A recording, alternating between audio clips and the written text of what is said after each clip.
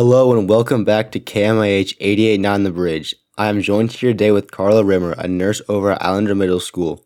Carla, I'm just going to jump straight in. I talked to Colson Rimmer, your son, beforehand about your background, and he mentioned that you went to Johns Hopkins for nursing school. For those of you that don't know, Johns Hopkins is a very prestigious and widely considered one of the best medical schools in the world, so I just wanted to hear what your experience was at Johns Hopkins and what you think about the college looking back now. Thanks, Griffin. It was a really fun experience. I grew up in a really small town in Eastern Washington, and I did my first 3 years of undergrad at Washington State University. And at WSU, when you major in nursing, you actually have to leave the campus for your second 2 years of nursing school once you're finally ready to start your core classes. And so because I knew at minimum I'd be moving to Spokane, I started looking around at different universities where I could potentially transfer to and also get a really good nursing education. And at the time, and I think for many, many years, Johns Hopkins has been rated one of the number one hospitals in the nation. It's a great place to participate in research. It's a great place to learn as a nurse, as anyone in the medical profession. And so I applied. And I applied early decision as a third-year undergrad at WSU, and I got in early decision. And it was a really, really cool experience. Baltimore is very different than the small-town environment I'd been used to living in Eastern Washington. Studying at a world-renowned medical institution was an amazing opportunity.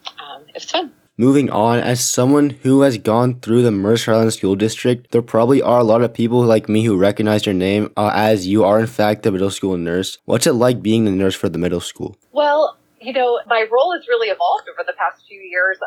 Being a middle school nurse, I knew when I first started in the district, I started in the elementary level, and that was fun, but I was looking to work with older kids, and I really love the middle school age range. The kids, they're coming in from elementary school, so some of them are figuring out who they are. They're emerging learners. They're emerging advocates for themselves, and so they're learning their bodies. They'll come in and they'll ask, do I need to go home? And I'm like, I don't decide if you go home in middle school. You decide if you go home.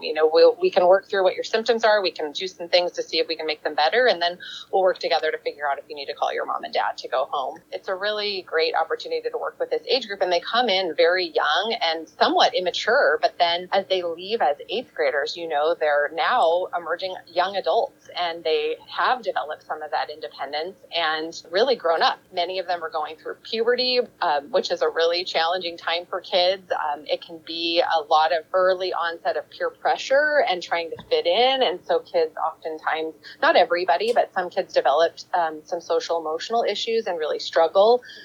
With the pandemic, we had a lot more students that are experiencing mental health challenges. And so oftentimes my office is a place where they may need to rest or take a break and just reset before they go back to class. And then other times we have emergency things, broken bone, brain, kids that just need their meds. We do a lot of different things for kids. And then there are a lot of different things as school nurses that we do behind the scenes that I don't think everybody recognizes. We oftentimes will work with families when kids have pre-existing medical conditions. Those students may need to have care plans written prior to their start of school, or as those health conditions come up, we write care plans, which are essentially sometimes in emergency situations, just emergency instruction for staff on what to do should the student experience an emergency in the classroom. So if someone has an allergy, we have step-by-step instructions that we train staff on how to give EpiPens, how to give albuterol in an emergency, what to do if someone has a seizure, things to look for as far as low blood sugars for our students that have diabetes. We run the vision and hearing screening programs, just a lot of different jobs. And then we work collaboratively a lot of times with staff, our administrators and counselors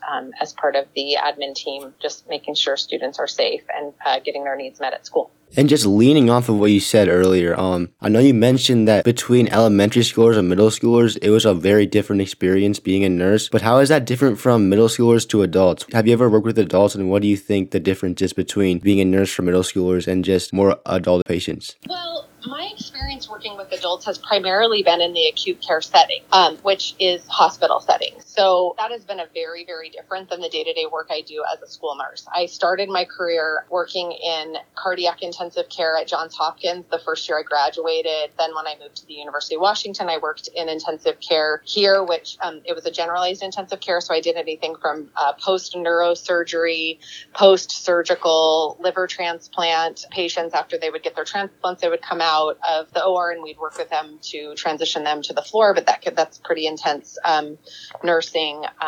Then after a few years later, I worked actually as a hepatology research nurse. So that was more clinic work where I was working with doctors at the University of Washington that were running studies for hepatitis B and C. And so I had a patient load that I followed of patients that were participating in medication research to treat hepatitis B and C. That was a lot of tedious paperwork and then just some clinic work and follow-up, which I didn't necessarily care for. That there was a lot of chart review and not as much patient interaction in that setting. So that was not my favorite necessarily. And then I ultimately ended up working as both a liver transplant coordinator and a kidney transplant coordinator. So that is more of a case management position where we would work pre-transplant to get patients through all the testing and medical follow-up they need prior to be listed for a kidney and liver transplant, and then worked with them as they would wait on the wait list and then ultimately get their surgeries and then follow up after that. I've been able to kind of come and go from nursing throughout my career, as I've also been able to be a stay-at-home mom. And the last time I worked as a transplant coordinator, it was right before we were moving away. And we're saving lives. In the ICU, basically you're there because you're really, really, really sick, and or maybe you've just had a surgery that puts you at risk for complications that could make you really, really, really sick. So we're monitoring you very closely. A lot of my intensive care patients, they were intubated and sedated. So we didn't really build relationships with them. We're just following their bodily functions to make sure that they stay alive. We extubate them. And as soon as they're looking healthy enough to be on a floor where they don't need a critical care, then they move out of the hospital setting, which that's obviously very different than what I do day to day on a school nurse basis. In the school setting, we are there to support kids while they're at school. We do not have that emergency critical equipment that you would need, which is at first when you've come from a hospital setting, it's a little challenging because you're thinking, wow, if there's an emergency, I'm it until 911 response team EMS gets here. And so what do I have and what can I do? And basically it's just moving back to basic life support. My colleague at the high school, she's had quite a few emergency calls, but we always usually err on the side of, not quite a few, but a few this year. And we're always erring on the side of caution. If a student has ingested an allergen, they may not be having necessarily an immediate anaphylactic reaction, but then we know they've had the known allergen, then we know they have a history of anaphylaxis. We give an EpiPen and then we call 911 right away, and then we hand the care off to the EMS team. Whereas, in the inpatient setting, when you're working with adults, or just even in the acute care setting, you're more working collaboratively with a medical team, but you're part of that active care even while the patient is really sick. Where the school setting, it's not a patient, it's a student, and in rare cases a staff member, but it's just different because we're there to support the learning primarily, and then we handle the medical things so that kids can hopefully get back to learning as soon as possible. Which job as a nurse did you enjoy the most, which you may have answered partially because you did mention that in the acute care setting there is less patient to nurse interaction. I just want to hear your thoughts on what you've worked on so far. Yeah, that's a hard question to answer because I've really liked a lot of what I have done over the course of my career, but I think that each position that I've held had its moment in time. And I have to say right now, what I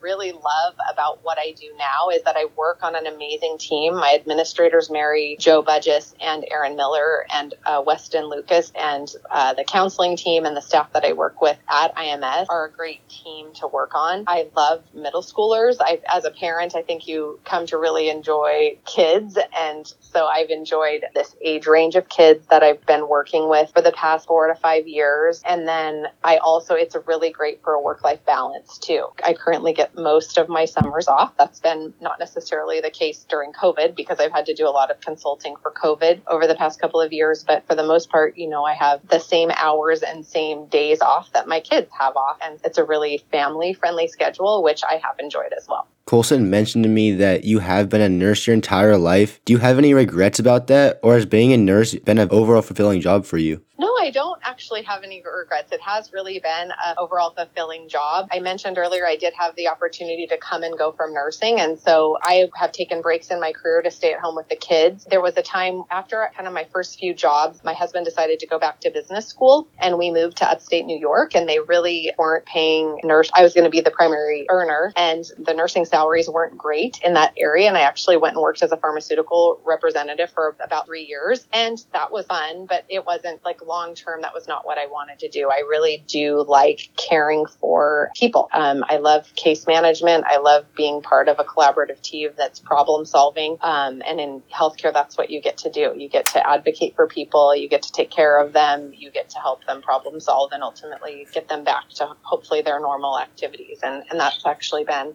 really rewarding. All right, well, thank you so much, Carla, for letting me interview you. Is there anything else you would like to say to the audience at home? No, I don't think so, Griffin. Thanks for having me. Well, this has been Griffin Deal from 88.9 The Bridge.